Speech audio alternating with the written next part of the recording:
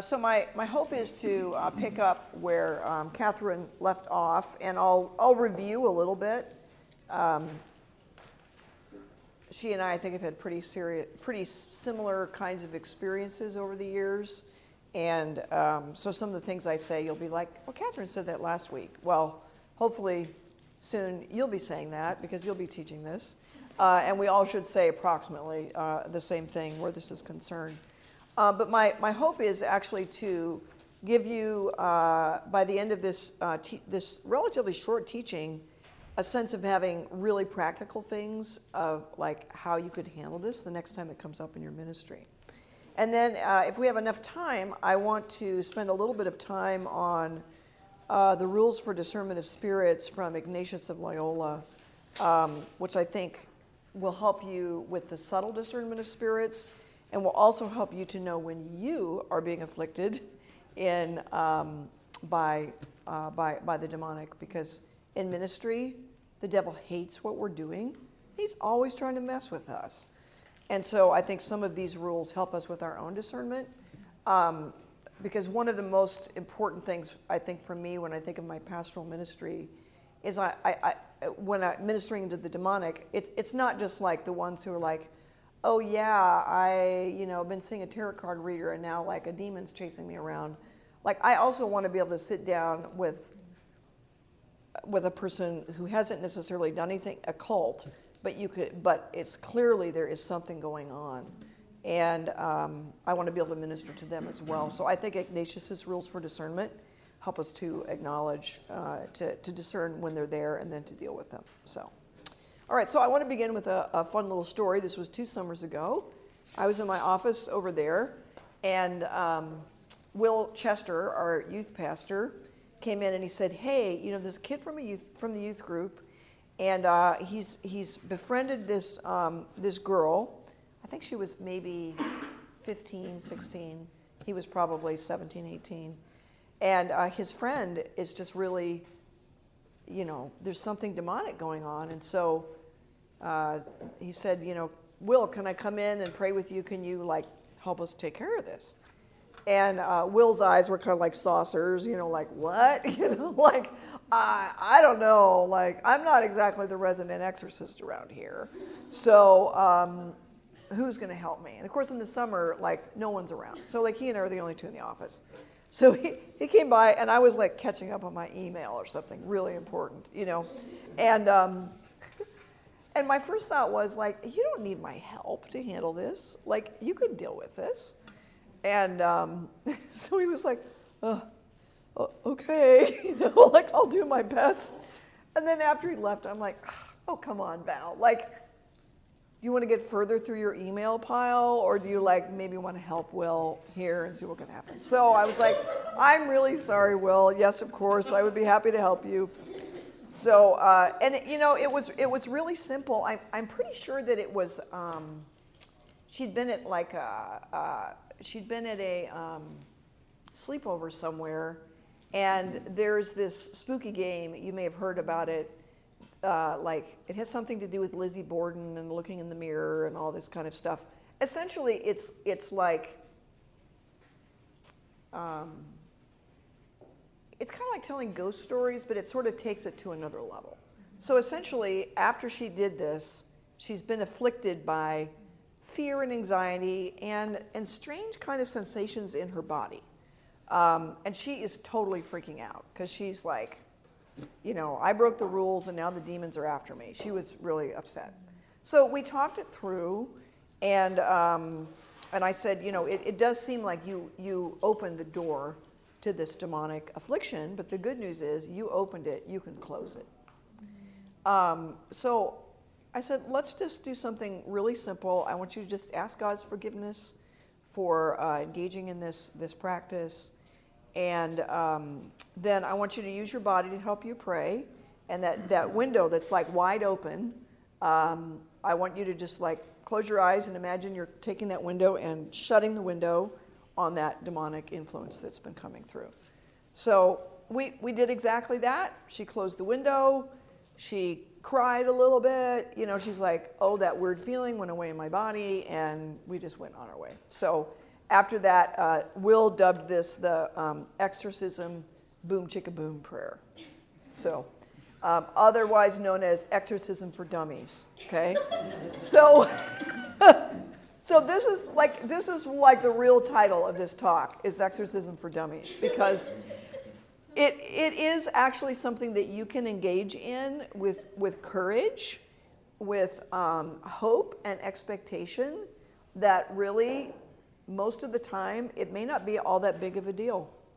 It's critically important. It can change the whole course of a person's life, but the actual work that we're doing is relatively simple. So let's just review a little bit from Scripture here. First of all, from Mark 6, that when Jesus sends out the 12, he gives them authority over unclean spirits. Simple enough. And it says they cast out many demons and anointed the sick with oil, and many who were sick and healed them.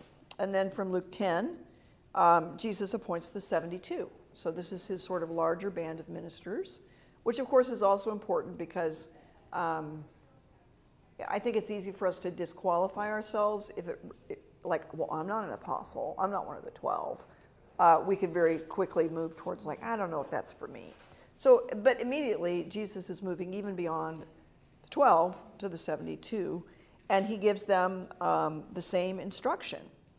And the 72 return with joy, saying, Lord, even the demons are subject to us in your name. And he says, I saw Satan fall like lightning from heaven. Behold, I have given you authority to tread on serpents and scorpions and over all the power of the enemy, and nothing shall hurt you. And then from Acts, this is, I think, probably the passage that gives us this clearest sort of pastoral application. So it's the story of Paul's encounter with the Jewish exorcists and the seven sons of Sceva. So the itinerant Jewish exorcists overtook to invoke the name of Jesus over those who had the evil spirit, saying, I adjure you by the Jesus whom Paul proclaims. 7 sons of a Jewish high priest named Sceva were doing this, but the evil spirit answered them, Jesus I know, Paul I recognize, but who are you? And the man in whom was the evil spirit leaped on them, mastered all of them, and overpowered them, so that they fled out of the house naked and wounded. And this became known to all the residents of Ephesus, both Jews and Greeks, and fear fell upon them all. And the name of the Lord Jesus was extolled. First of all, just this obvious comment that just the magic of the name of Jesus, it's not a magical incantation. When I was a college student, there was an adjunct professor at Wheaton who had some kind of an arthritis or something that she was really concerned that it was demonic in its source. So why she decided us students should come over and pray for her, I don't exactly know. But there was kind of a charismatic group going on, and I guess no one else was available to do exorcisms or whatever. But when we came in, her husband, who was he was like an engineer or an accountant, kind of a right brain kind of guy, or whatever that is, the really analytical, and he didn't know really for sure whether he could trust us. So he said, first you have to say, Jesus is Lord. I'm like, whatever. Jesus is Lord. But it was like he had a magical understanding that if I would just say those words with my mouth, that therefore, he could trust me. Which on the one hand, I appreciate, his superstition. On the other hand, the name of Jesus is not, it's not a magic word.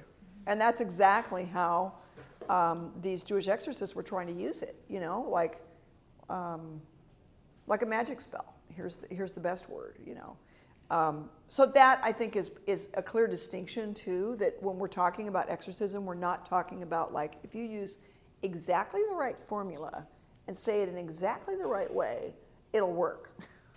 But, and if you don't, then it won't work. That is not the case at all. Those who were successful were actually those who knew Jesus, because they're collaborating with him. They're actually moving at his impulse, at his direction, rather than just, heading out with a, prayer in their pocket to see what will happen. So, all right. And then verse 18, many of those who were now believers came, confessing and divulging their practices. And a number of those who had practiced magic arts brought their books together and burned them in the sight of all. And they counted the value of them and found it came to 50,000 pieces of silver. So the word of the Lord continued to increase and to prevail mightily. And this is, I think, where we find people. I mean, certainly you find non-Christians or people are on their way to becoming the Lord, coming to Christ, who are under demonic affliction. But even believers need to take really careful stock of what's going on. So with that sort of biblical basis, let me just mention these common complaints that when I hear these, I'm asking the question, is there something demonic going on? Intrusive thoughts.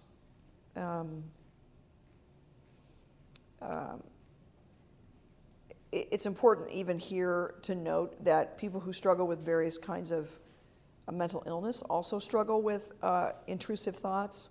And I think over the years, the position I've come to take, it is not either or. Is it mental illness or is it demonic oppression? It's always both. Because when the mind is weakened through mental illness, the devil is just like, oh, good, it's easier for me to work here. So those intrusive thoughts, it's not as though you're like, it's a simplistic thing. Oh, if you would just get some prayer, this would go away. But that those who struggle with intrusive thoughts, whether they are, recognizably mentally ill or not, I always consider that a problem. Anxiety is part of this. I was thinking about this. We just moved house, and so I'm kind of mentally fatigued, I think, from packing up all my boxes and unpacking all my boxes and all the changes and everything. And the last two, not this morning, but the two previous mornings when I awakened, I was just worrying about something, kind of irrational, like slightly based in reality, but not entirely so, and I was like, what the heck, I got to act against this. I'm not going to accept this. All of us, I think, can struggle from these intrusive thoughts, and it signals to us that we're in spiritual battle. The other is intrusive images. The intrusive images often are something that the person has already seen. So if they've witnessed something violent or sexually inappropriate, or they've viewed an image or seen a movie or something like that, it's like when they close their eyes, the image keeps representing itself, and they'll come with that complaint.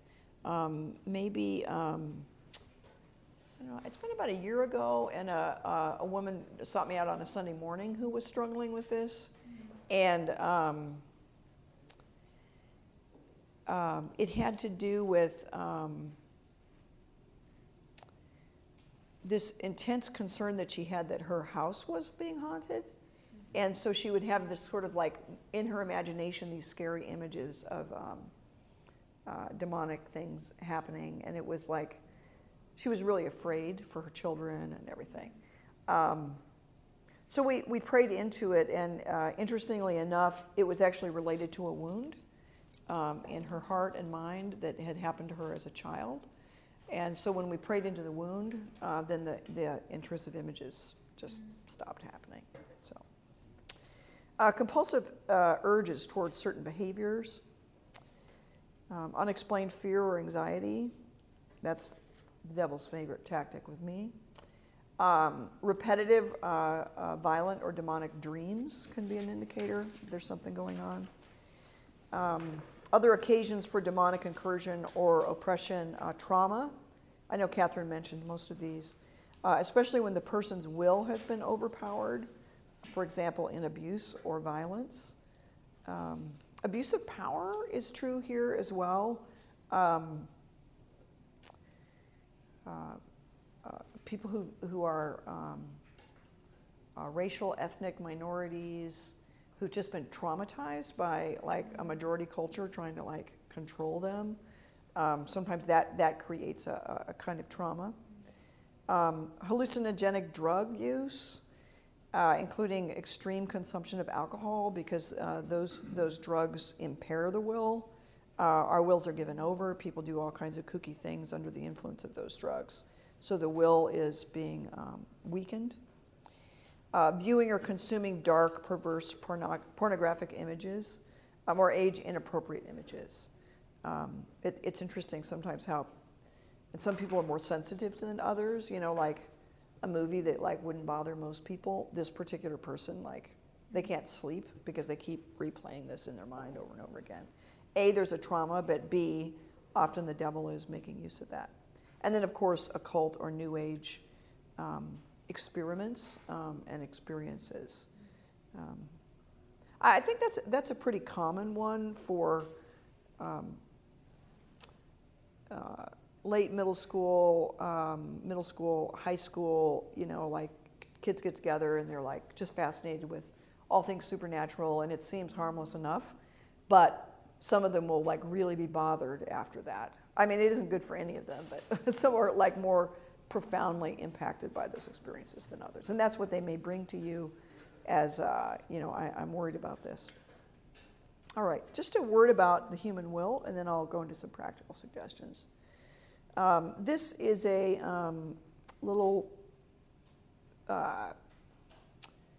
it's a quote / summary of Thomas Aquinas about the human will. He says, the human will is the precise point where God intersects the soul. God and the soul touch one another will to will by the Holy Spirit.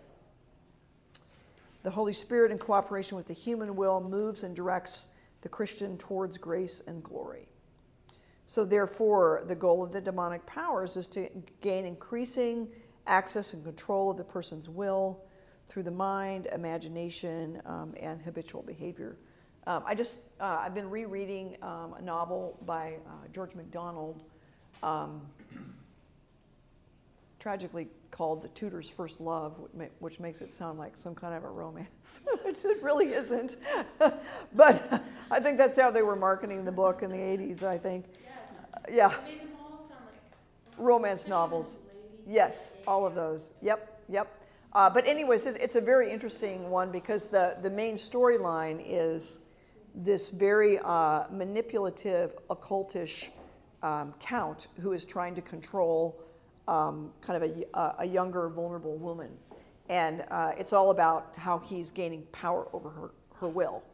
And that is exactly the strategy of the devil as well, as to gain power over the will.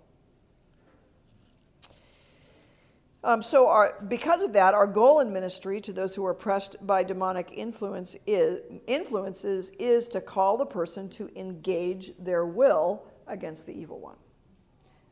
This is, I think, when I look back at failed exorcisms of the past, or experiments I did in my 20s with people who were demonically afflicted and it didn't work so well, and seeing folly, I would say folly among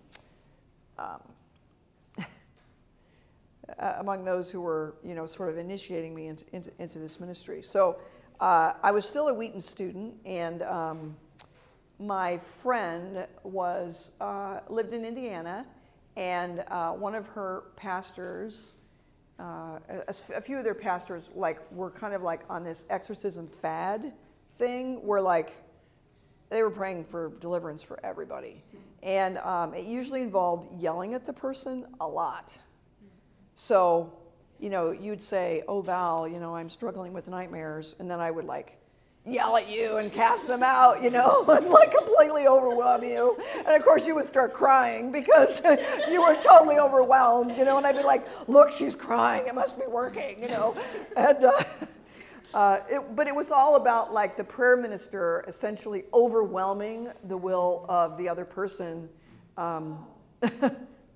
And mind you, God used it in some ways. I think some people were really helped, but it was interesting. They had a lot of repeat customers because they'd be like, they're back. You know, it's like, exactly. Now you have secondary trauma, right? The exorcism is still a trauma as well. Exactly. Yeah. Yeah. I mean, I saw something hideous. At this time, there was this guy who, like, I think you can still find him on the internet. His name is Win Worley. What? Yeah. Oh, an exorcist named Win Worley. Anyways, he felt like the only way to get the demons out was to barf them out. Vomiting, literally vomiting. So I was visiting my friend in Indiana again, and like there was nothing to do in this small town, so people like I think went to church for entertainment's sake. It was terrible. So like, Win Worley's in town, we should go check it out, you know. So what weird thing are we going to see, you know? So we walk into this little country church, which reeks of vomit, of course. And there's like buckets on each pew and rolls of paper towel. But the thing that actually traumatized me was in the front of the sanctuary was a woman laying on her back with 4 men holding her down, and she's writhing, screaming. The Win Worley is talking to the demons, and I mean, it was horrible. Like it took me like weeks to get over, you know, just the memory of the smell and like the undignified way in which this woman was treated. You know, which, you know, I was like, you know, there must be a better way. There must be a better way. So it was actually the first time I went to a healing conference kind of like fully alive. And the person who was leading it said, well, we're just going to pray for the healing of the will, and we are going to renounce our practices. And then we're just going to go with the holy water. So they went with the holy water, and wow, a lot of demons came out, and no one had to be humiliated, and no one had to be yelled at. And it was, even though there was some crying and shrieking going on, it was peaceful, and it was full of love, and it was safe for people. But I think one of the biggest differences between those two approaches is the one assumed that it was sort of the exorcist's like personal power, the words they used, the force with which they commanded and used their authority to, you know, overpower the demon, which unfortunately meant actually overpowering the person, versus that which called the person to engage their will, to take responsibility, to repent, and to let God do the work. Our goal is to really get this person to engage their will against the evil one. So when I asked that young woman, first of all, will you just ask the Lord's forgiveness for engaging in this practice? And then when I say, will you close the window, even moving your body activates your will. You know, if I say, come over here, and you move from here to there, you have not only made a decision to follow my invitation, but you've actually used your body to execute it. So the will has been engaged even on a physical and a bodily level. So we call the person to engage their will against the evil one.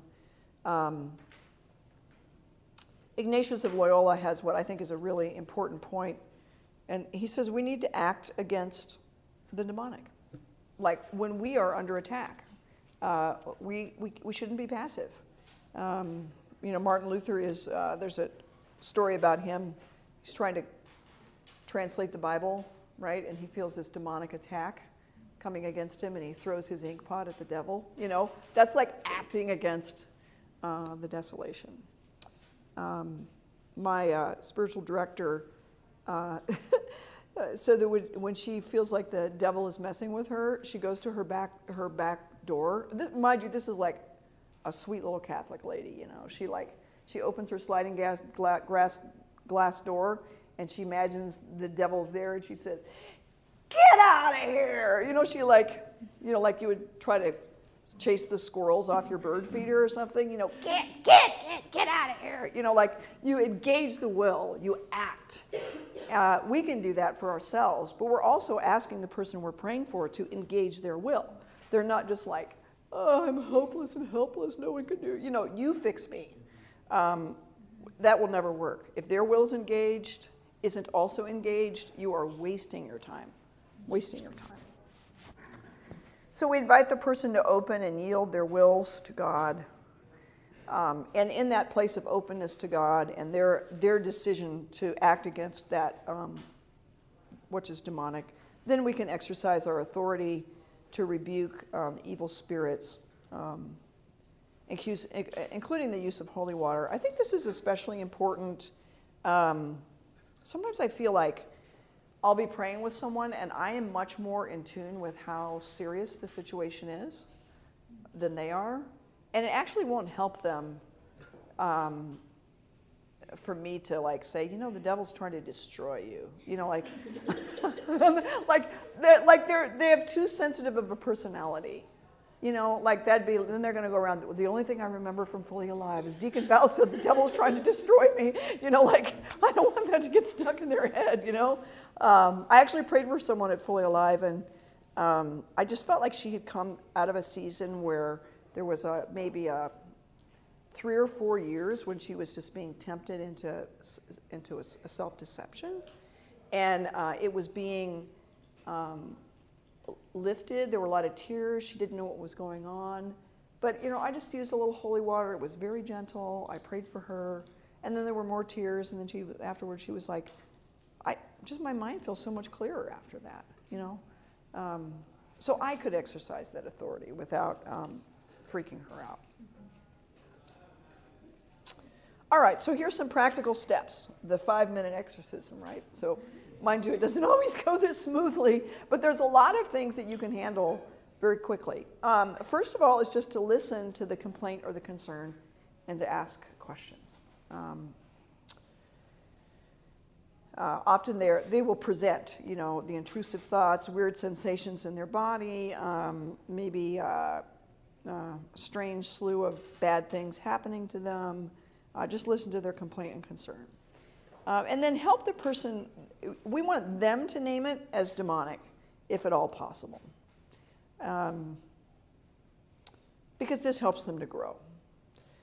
So you might say something like, I think you might be in spiritual battle. Does that ring true to you? Because it's much better if they're like, yeah, definitely. Sometimes I'm really direct with people. I was working with this man one time who was like, he was doing the weirdest thing. He was like keeping a notebook about anything that his wife did or said that he thought was like an affront to him. And it was like this thick. It was a little crazy. Yeah. And I was like, this is not from God, Like, God is not asking you to do it. The devil is messing with your mind. Sometimes it really helps to just tell people that the devil is messing with your mind. And to speak that word of hope. Jesus wants to relieve you of this suffering right now. I don't think I've ever prayed with someone that was really open and wanting help that didn't receive some relief. Even if it's someone who has chronic mental illness and this is going to be kind of a part of the cycle for a long time, they'll receive some peace in that moment, which is the strength and the grace that God has for them. The third one is just to help the person identify the entry point of the demonic influence. So simple questions like, when did this start happening? Have you ever experimented with occult practices?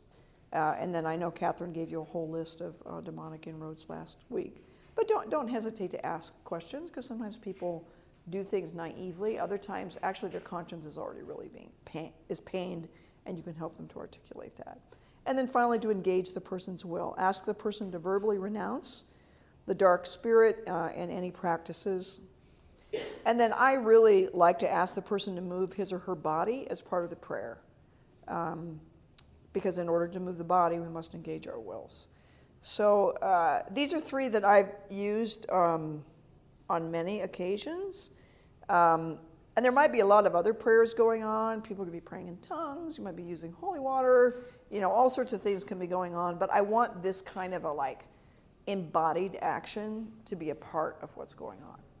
So the close the window one, I think that's great because they have to use their hands, right? And if they say, I'm not really ready to close the window, well then, what else are we going to do? I had this really interesting experience with, I was at a little weekend healing conference in Florida, and it was so interesting because there were probably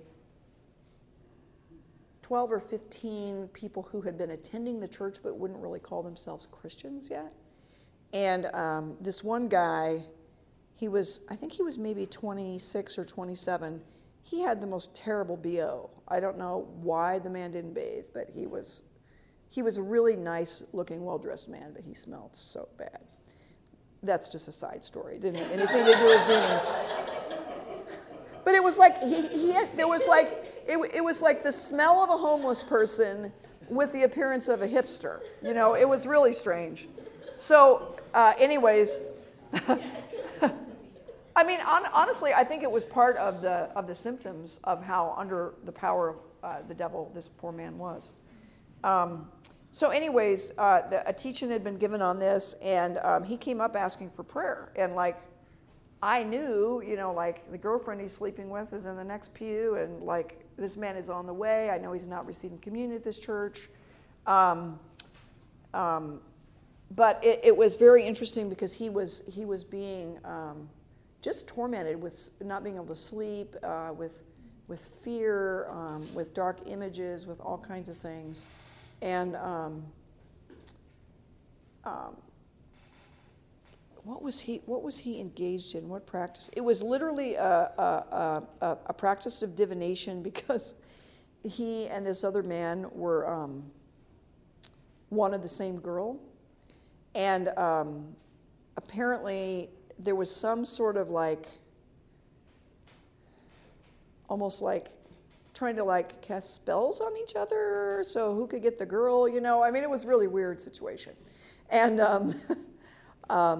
and then he was also involved in an occult practice. So it was very interesting. We started with the occult practice because that was the easier one to deal with, And so I asked him to renounce it. He did. We did the shut the window thing. I used some holy water, and I mean, he visibly looked different. But then I was like, and what about these practices to control this girl and your rival? Are you ready to renounce those practices? Well, no, not yet. So I'm like, okay, until you're ready, I'm not praying into that, if you're not ready to renounce the practices, then there's not much more we can do there. And I kind of felt like it was a dud. I'm like, well, that was kind of a half-baked exorcism, And it was interesting, though, because the people who knew him well, because he's a part of this community, they said, well, he looks like a completely different person. And I mean, obviously there's more to follow, right? I mean, this man needs to fully come into the kingdom and trust the Lord. But even in that, on the road portion of his journey, even then, the ministry of the Spirit, and as much as he was ready and willing to engage his will, was effective. So, with images that are coming into the mind and afflicting the mind, this simple idea of giving to the image to Jesus and seeing what he does with it is great. I feel like I've told this story too many times about my daughter, Karis, and her watching Raiders of the Lost Ark. No? Okay. So the two little stories. So first of all, when she was about 5, she and my husband were sadly watching the Sci-Fi Channel, which is not really appropriate for 5-year-olds, but I wasn't home. So, so anyways, at bedtime, she could not get to sleep because every time she closed her eyes, she saw this kind of alien creature crashing through the ceiling in her bedroom and falling into her room. Every time she closed her eyes. We've been through the get a drink of water, I need a snack, I got, we've done all those things. And then finally I was like, I think this is actually demonic. I think we need to actually pray. So I said, so what we're going to do, Karis, is we're just going to ask Jesus to come be in the room with us. And he's going to be right here, and he's going to be holding his hands. and out to you. And what I'd like you to do is imagine that we printed out that scary image, and now it's like stuck in your brain. And I want you to take your hands with your fingers and pull that, imagine you're pulling that image out of your brain, and then you give it to Jesus and see what he does with it. So we start the prayer, and her eyes are closed. I see the hand come up like this, and then a big sigh. Well, what happened? What did Jesus do with it? She said, oh, he put it in a trash can, and he fired it up. I'm like, well, all right then. All right then. That's awesome. Great. Wonderful, So I used a little holy water. We prayed for her. She went to sleep. That was that. So 7 years later, we have another media snafu where the wonderful movie Raiders of the Lost Ark, we had forgotten some of the bad parts. So we're like, oh, this is so cool. The music is so awesome, blah, blah, blah. So, so we're watching it. And at the end, there is this horrible scene around the Ark of the Covenant where first these beautiful angelic presences come in, and they're like swirling around. And then like they turn horrid. Like they turn into like demon faces. And I think someone dies and whatever. It's awful. It's just awful. So we had the same problem at 12. She's like, Mom, every time I close my eyes to go to sleep, I see the face of that like angel demon thing and I can't sleep. I said, well, maybe you remember this from when you were 5. She's like, no, I don't remember that from when I was 5. Okay, all right. Okay, so this is what we're going to do. We're going to invite Jesus to come into your room. And he's going to come here. He's going to put out his hands to you. You take your hand, you pull the image out of your head, you give it to Jesus, and see what he does with it. So, repeat, right? Same thing. Pulls it out. Big sigh. I said, well, what did Jesus do with the image? She said, it went into the wounds in his hand. It's gone. Prayed, use a little holy water, prayed for an infilling of the Holy Spirit. She goes to sleep. That's that. So simple. So simple. She's engaged her will, right? She's given the image to the Lord. I've apologized for showing her this terrible movie. My fault, not your sin, mine,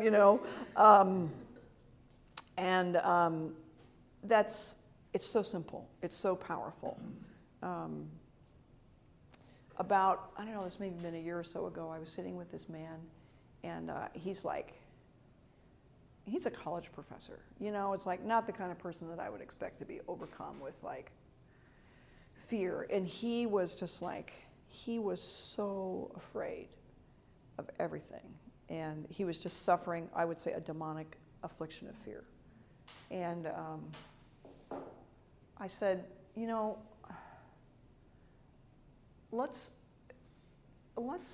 this is like a weed, like an invasive weed in the garden of your soul.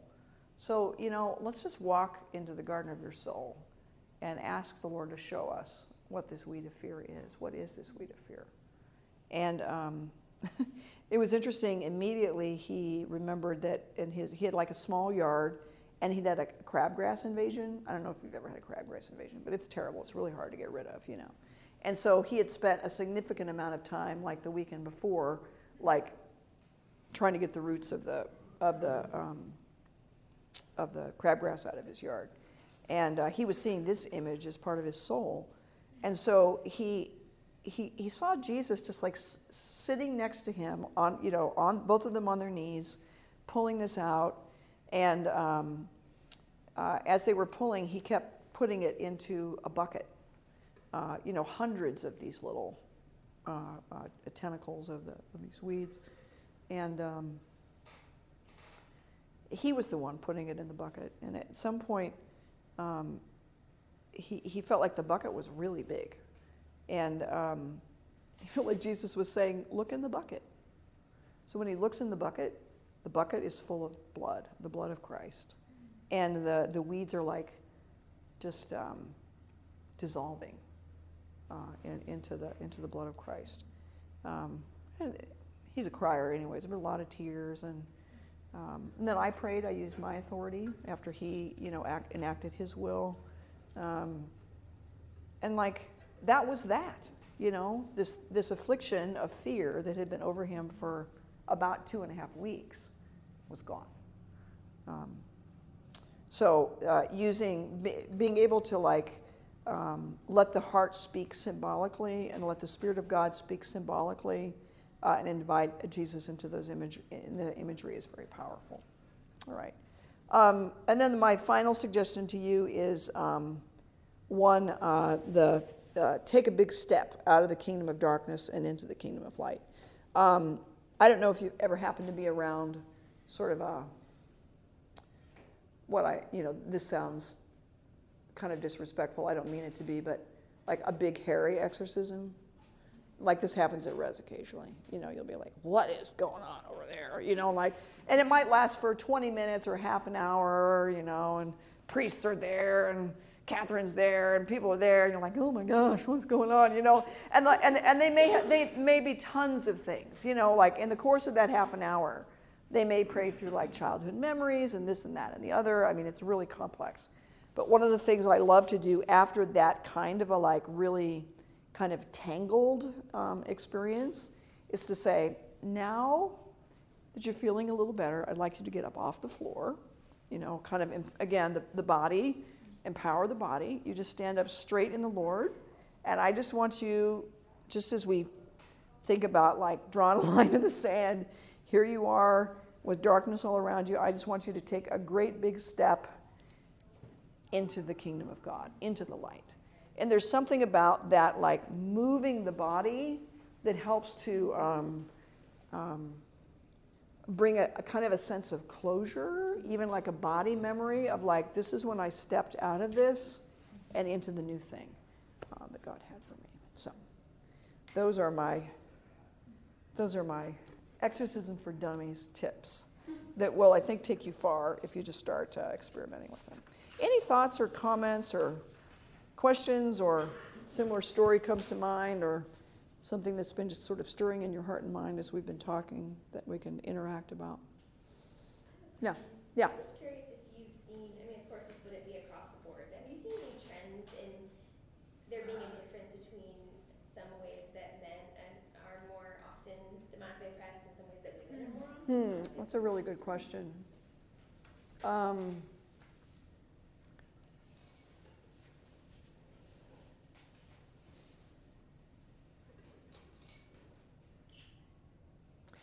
I think what I would say is the issues are the same, but the manifestations are a little bit different. So like someone who's under an affliction of fear, the man may be worried more about his career and whether his colleagues respect him and that kind of thing. The mom might be like worried that, her kid's going to fall away from the Lord, and, like their fears, they're more relational, or like my friendships are going to break down, or some of those like spheres of life can be different. Although I've seen men in just as much anxiety, demonic anxiety about, their kids and their relationships as women, and women super worried about their ministry or their work. So, yeah, I don't know. I found it pretty similar, actually. Yeah. Are there things that you've noticed? Because I know you get into these kind of situations sometimes too. Yeah, I just wondered about kind of some of the teaching that we've received on women and some of that receptivity. Mm-hmm. That sometimes I feel like women are more likely to just receive things Mm-hmm. in their wholeness. Yeah. And have it kind of be more of an all-enveloping Yeah. reality sometimes. Yeah. I know I've experienced that myself. Just feel Yeah. like it can become, and it's all about, again, it's all about, like, it's everything. It just is all encompassing. Yeah. Yeah. Because I've received something in its wholeness. And it's, Right. So I feel like imagination sometimes just because it's like full. Yeah. Yeah, I think that might be true. I think of the people who've had some of the most, been really sensitive to the images, oftentimes creative people, and women in particular can be very I think this, I tend to notice some more of the differences too around the self-deception piece, like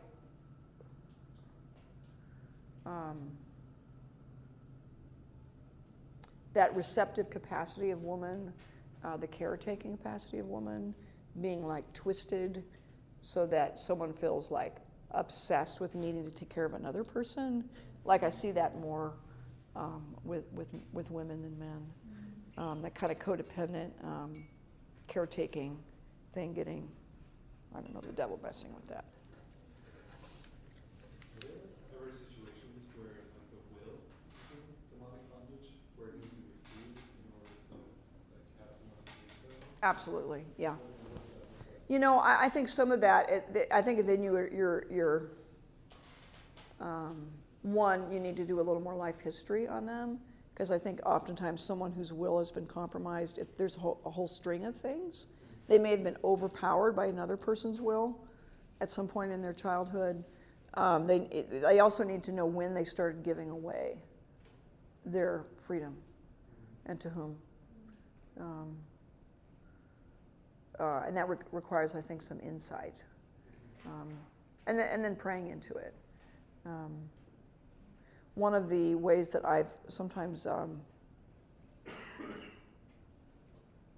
thinking of people like in a marriage where one person is really domineering and the other person is like always exerting so much energy to not get taken over by the dominant person's will, and it could be male or female.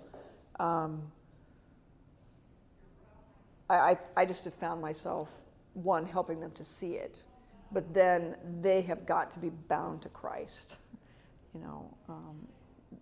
Anything in them that would want to be dominated or would want to make peace through allowing themselves to be dominated, there's an idolatry there, and they have to choose, like only the Lord.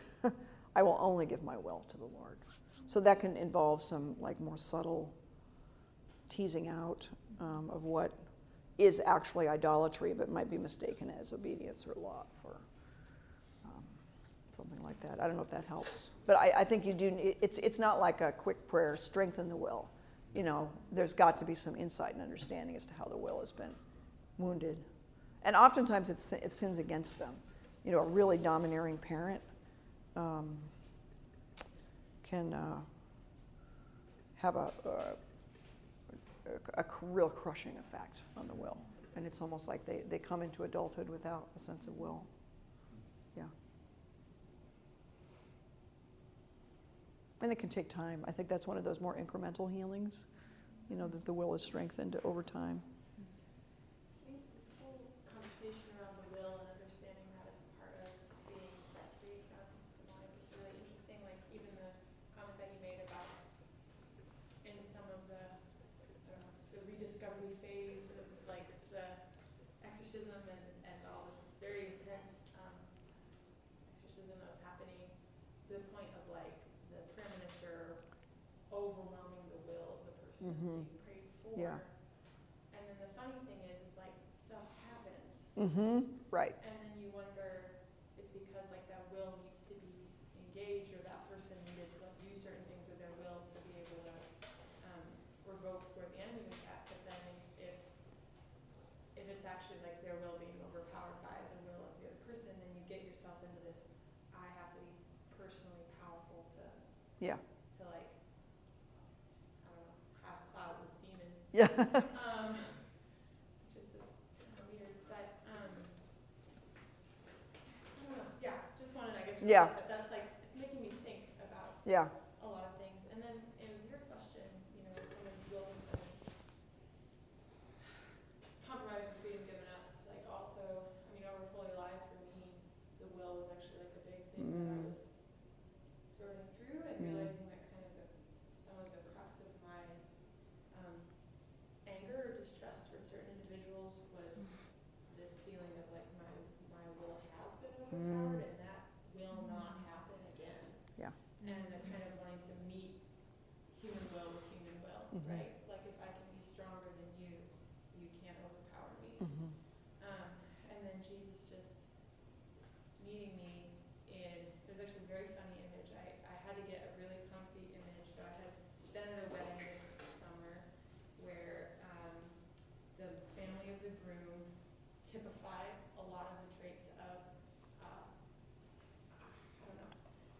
theological viewpoints and embodied personality are things that were really difficult for me to face. There's this guy who was the best man, and like it was funny how much I feared him and he angered me, but I couldn't like stay away either. You know, like I was the one who went up and started the conversation. I heard you took a Nazarite vow. Tell me about that. You over spiritual, masculine being. And like just had this very, and so like went back to that as like an embodiment of what, when I was that fully alive, what was happening there, you know? And in my mind's eye, I actually saw me and Clint facing off with each other, and like we both, there was this staff between us, which like represents authority, right? And both of us with our hands on the staff, just like gripping, you know, and like that battle of like, it's you or me, and I'm forceful enough, I'm fearful enough that I'm not going to just stand here, but that I'm afraid of you, but I feel like my way of overcoming that is to fight you. And so we're both like sitting there, like digging our fingers into this staff, and I was like, Sandy, hey, and she's like, okay, and then what, you know? And I was like, Jesus just like strides into the room, the setting, and rather than being like, Allison, I protect you from this malevolent force, he ripped the staff out of both of our hands and broke it. And the force of him like taking that knocked us both to the ground. So we're sitting on the floor, kind of humiliated a little bit, you know? Right.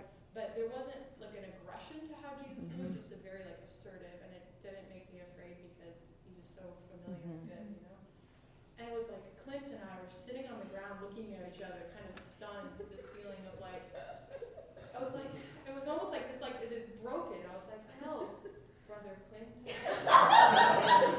Both just very foolish, you know, and this realization of like, that when the will, my temptation to fight other people's will is because I'm wanting to be equal to them and fight them with the same thing that I'm so angry against. Right. But really, like, there's another man that in fact has that power in the room, that in fact has that I can submit myself to without being lost. Right. Yeah, and I mean, really, God is the only one to whom we can give that sort of submission to without losing the self. Right. Yeah. So I wonder, just like in these kind of settings, if you also run into people that will feel like that have resistance to being overpowered even by you or by pressure. Yeah.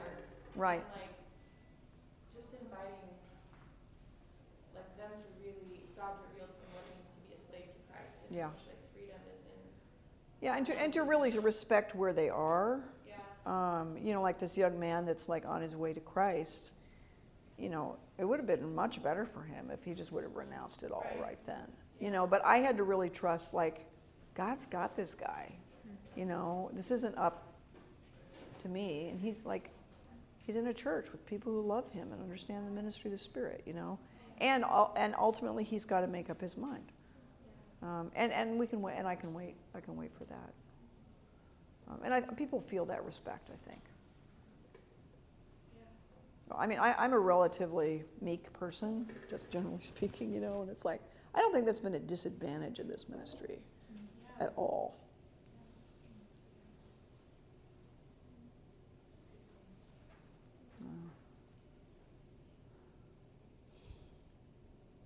So I hope you guys just give it a go, So, would you like to look at some rules of discernment?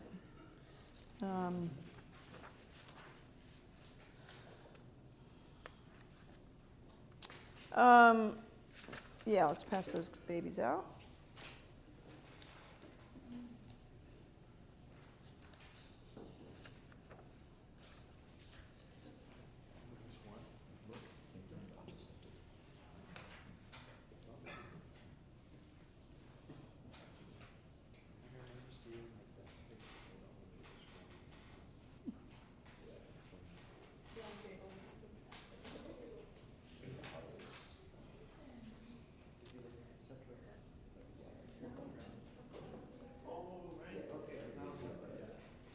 All right, so Ignatius has two sets of rules for discernment, and I'm not going to go over all of them because I don't think we have enough time.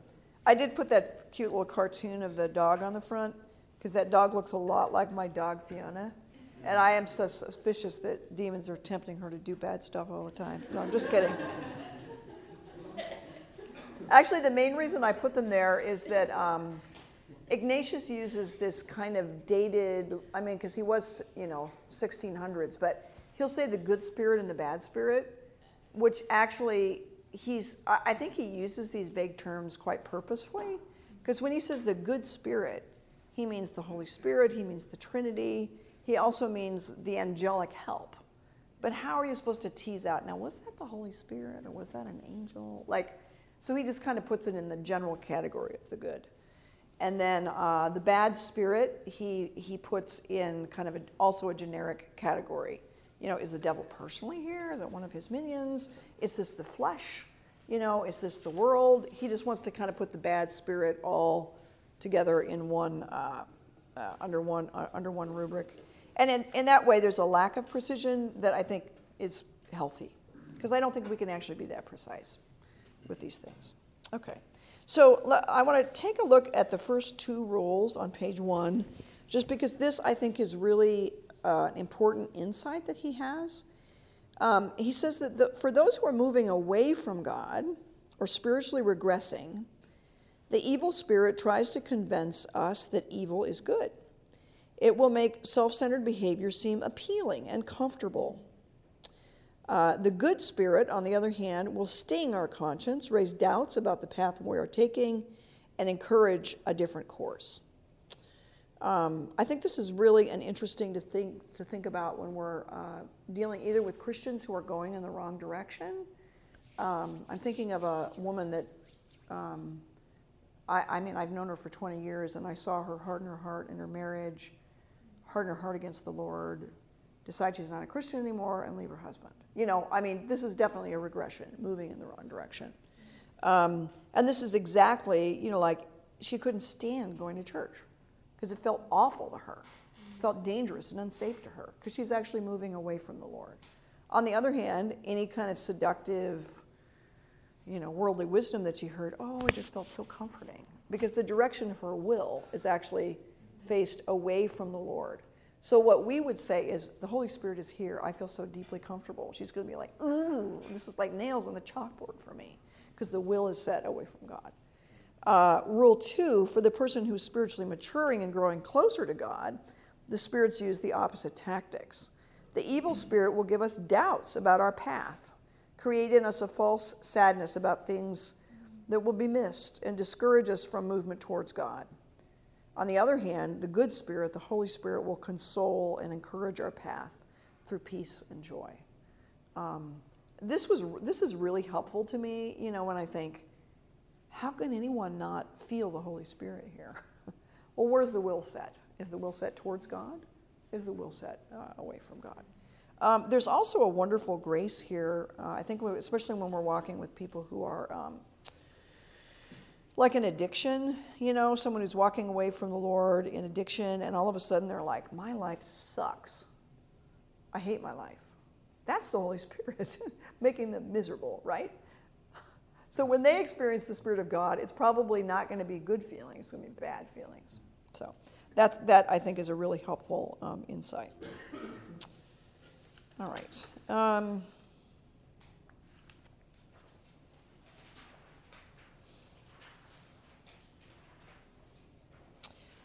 Let's go to Rule 6.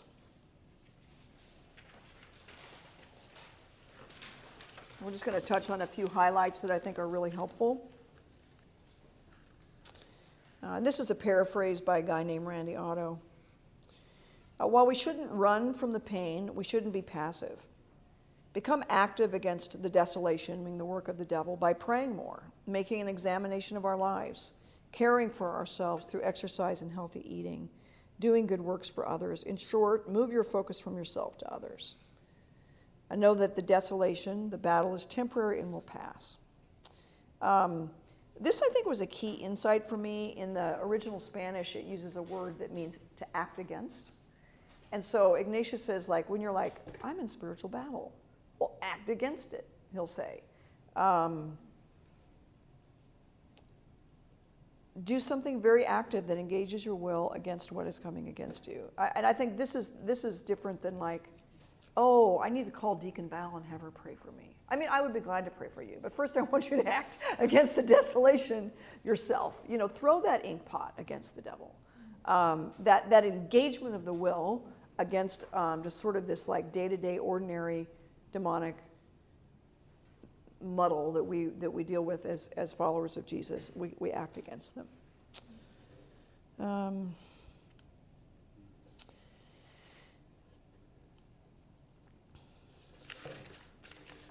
And then let's jump to work to rules 12, 13, 14, because I think these are, really helpful in our pastoral ministry to understand what's going on when we minister to others and to help us see when they are being tempted and when they're in danger of self-deception. So this is just his observation of how the enemy works. Rule 12. The enemy acts like a manipulative man, a woman or man, because he knows that he is fighting from a place of actual weakness, and he is powerless to execute the malice that he intends.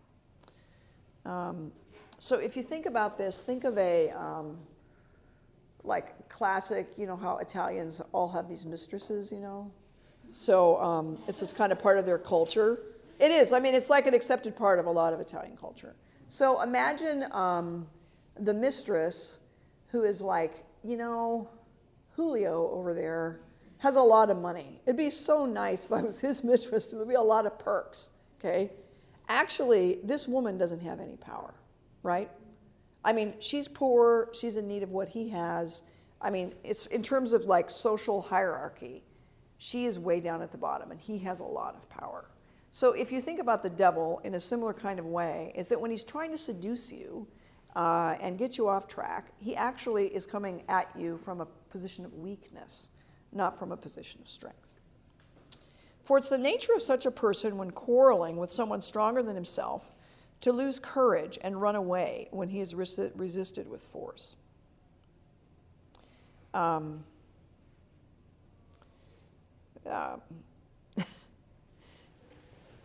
have been in a couple of situations where in marriages where literally someone is in the danger of being seduced, you know, and if somehow the spouse gets wind of that and pitches a fit, it's amazing how the problem goes away. Just because they got mad. So there's a similar sense in that when we are like being beset by the devil and all of a sudden you get alarmed and decide to do something about it, oftentimes the devil will just back off. It's like, okay, never mind. You're too much work for me. I'm going to find easier prey.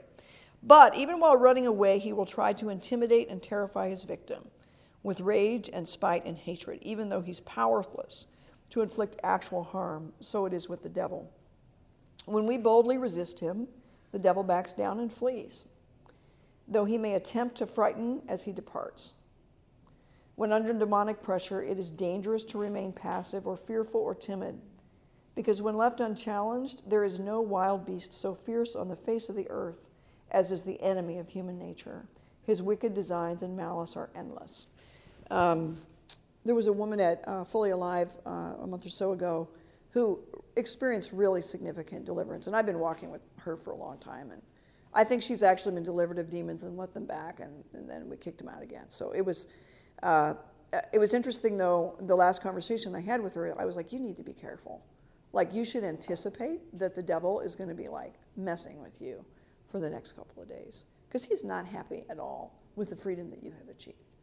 And she came back to me 3 days later. She was like, thank you so much for warning me. You wouldn't believe what happened when I got home. Because there is this, even after the person receives freedom, there's often this little backlash that's there. And if you warn them, this is probably going to happen, and you're going to have to, like, be strong. That's a very, very important, helpful. It's not a sign that it, like, didn't work. It's a sign that it did work, and but there's still a fight for this person's life. Another one, Rule 13. The enemy also acts like a false lover wishing to be hidden and undiscovered. For such a person will try, for example, to secretly charm and seduce the daughter of some good father or the wife of some good husband. So will the devil hide his schemes to lure us away from God. He wants us to be afraid and ashamed to tell anyone that we're being tempted.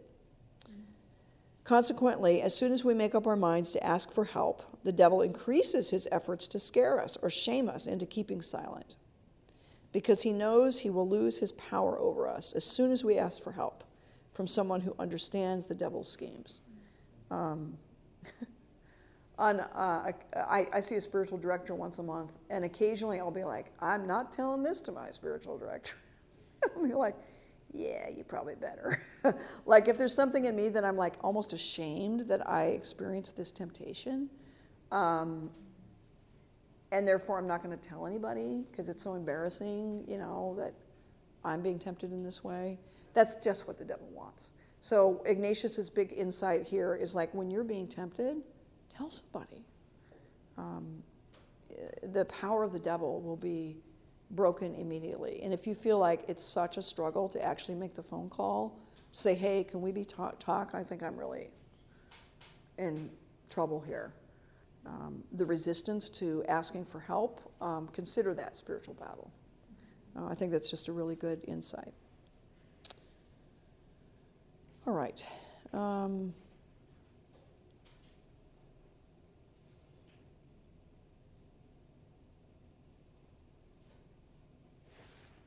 All right, let's turn the page. There's a second set of rules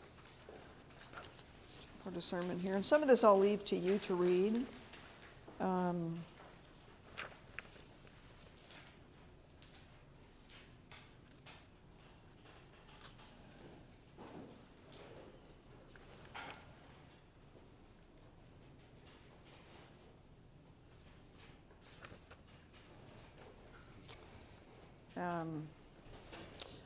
I think Ignatius's insights here are especially helpful because he was also a part of a movement that was kind of exciting and growing quickly, and as church planting movements, I think, as a church planting movement, I think we can be susceptible to temptations towards the ego, I'm going to plant a church and it's going to be bigger than all the other churches, or like it's very, very subtle, but it can be like, I want to do something heroic for God, really heroic for God, and not understand that like sometimes that is where the devil's going to be messing with us at this point in our lives. So let me go through a couple of these. Number 3, false consolation and subtle temptation. It's on page 5.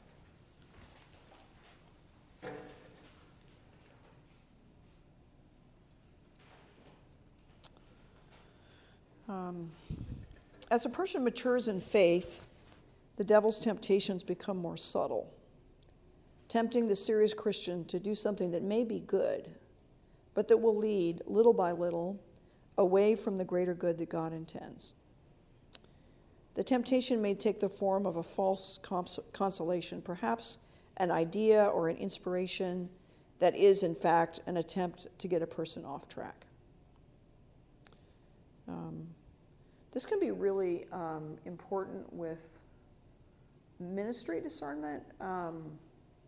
Like at Res, we don't do this as much anymore, but it would be like, your 5 ministry goals for the year, Creative ideas can spring up when you're trying to think about what you're going to do next.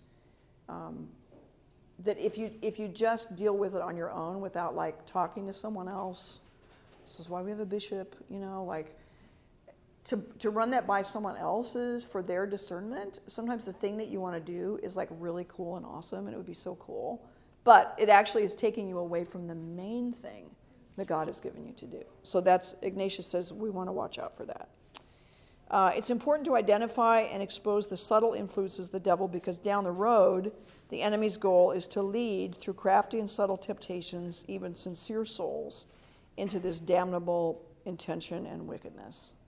I'm thinking of a particular ministry partner of mine that just became obsessed with getting a PhD. And the people around him were like, you don't need a PhD to do your ministry. And a lot of people were telling him, don't do it. But I mean, what's wrong with getting a PhD? There's nothing wrong with getting a PhD. But it was that which like occasioned his demise. But not right away. It's down the road. It's the long-term fruit of the decision. When a person is earnestly seeking to follow and obey God, God and his angels aid and influence the soul that it may rise and grow from good to better.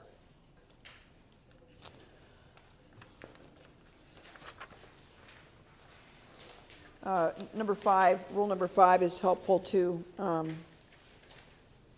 Some discernment, meaning decision-making, takes time. It's important to discern the progression and development of any inspiration that seems to come from God. Sometimes it's not immediately apparent whether one's thoughts and intentions are being influenced by the Holy Spirit or another influence. When a thought comes from God, it becomes increasingly good and life-giving as it is pondered over the course of time.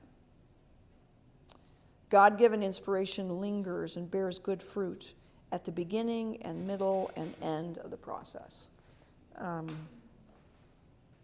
I think that's been really helpful for me. I think I'm a pretty creative person, and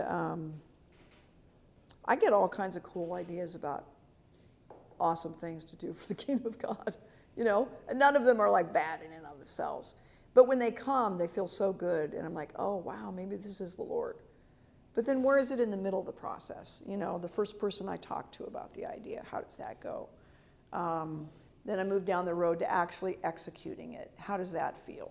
So watching those sort of creative inspirations, starting at the beginning, the middle, and the end, and realizing we can get off track at any time there. And strangely, the devil can get involved in the work of God with these kinds of distractions. On the contrary, thoughts that are inspired by the enemy of our souls, though they seem good at first, can be more easily discerned as deception as we observe the bad spiritual fruit and consequences that develop over time. Ignatius observed that some telltale signs that we are following the wrong advice. Distraction. We become preoccupied with thoughts or projects that distract us from something that God has clearly led us to do.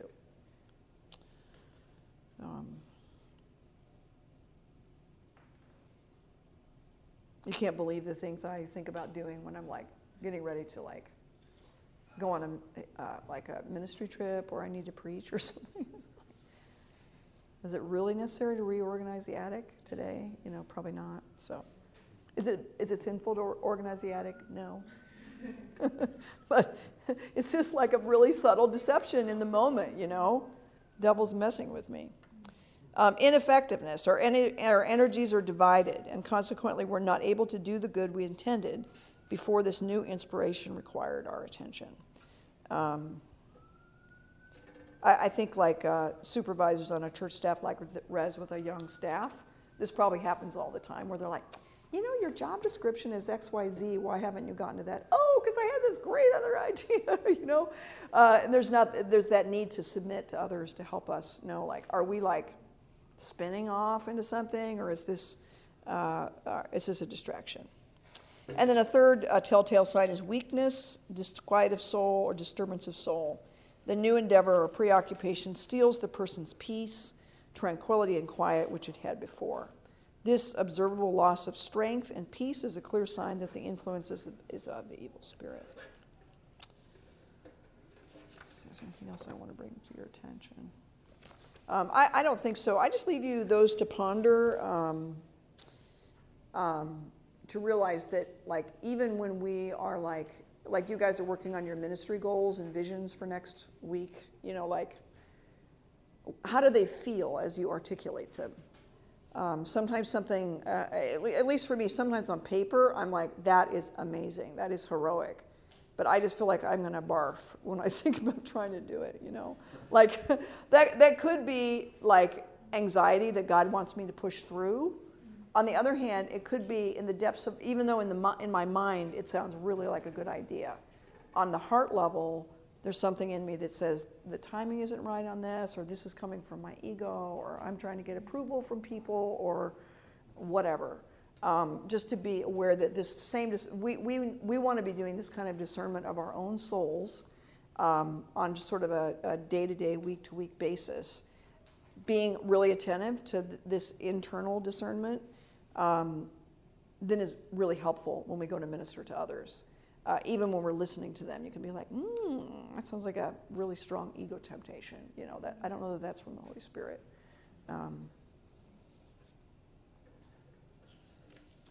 Not too long ago, I was sitting with someone who he's in the midst of making a decision, a career decision, and he was just observing how the most fruitful things that have come from his ministry have actually been the most humble and unexpected. And they were actually the fruit that would last. And he said, you know, a few years ago, what I wanted most was to like preach and someone to say, that was amazing. And now he's like, I don't know that I want so many of the like, that was amazing. It's like, I would rather be doing something that's quiet, that's humble, but has long-lasting fruit. And as I was listening to him, when he started articulating that piece about the humility, I just felt like Holy Spirit tingles all over my body. Like, yeah, like that's where the Lord is. Why was I able to have that discernment while I'm listening to him? Because I've been discerning my own ego needs versus those calls to humility. I've been doing that internal work for years. And like being like, oh, there we go again, fell into the old ego trap again, you know. And digging out and like starting over and reapproaching the values of Jesus. Because I've been doing that deep inner work. When I listen to him, I'm able to listen with discernment. So that's why this seems like, what in the world does this have to do with discernment? With the demonic. It has a lot, because this is one of the ways we have our senses trained to discern good from evil.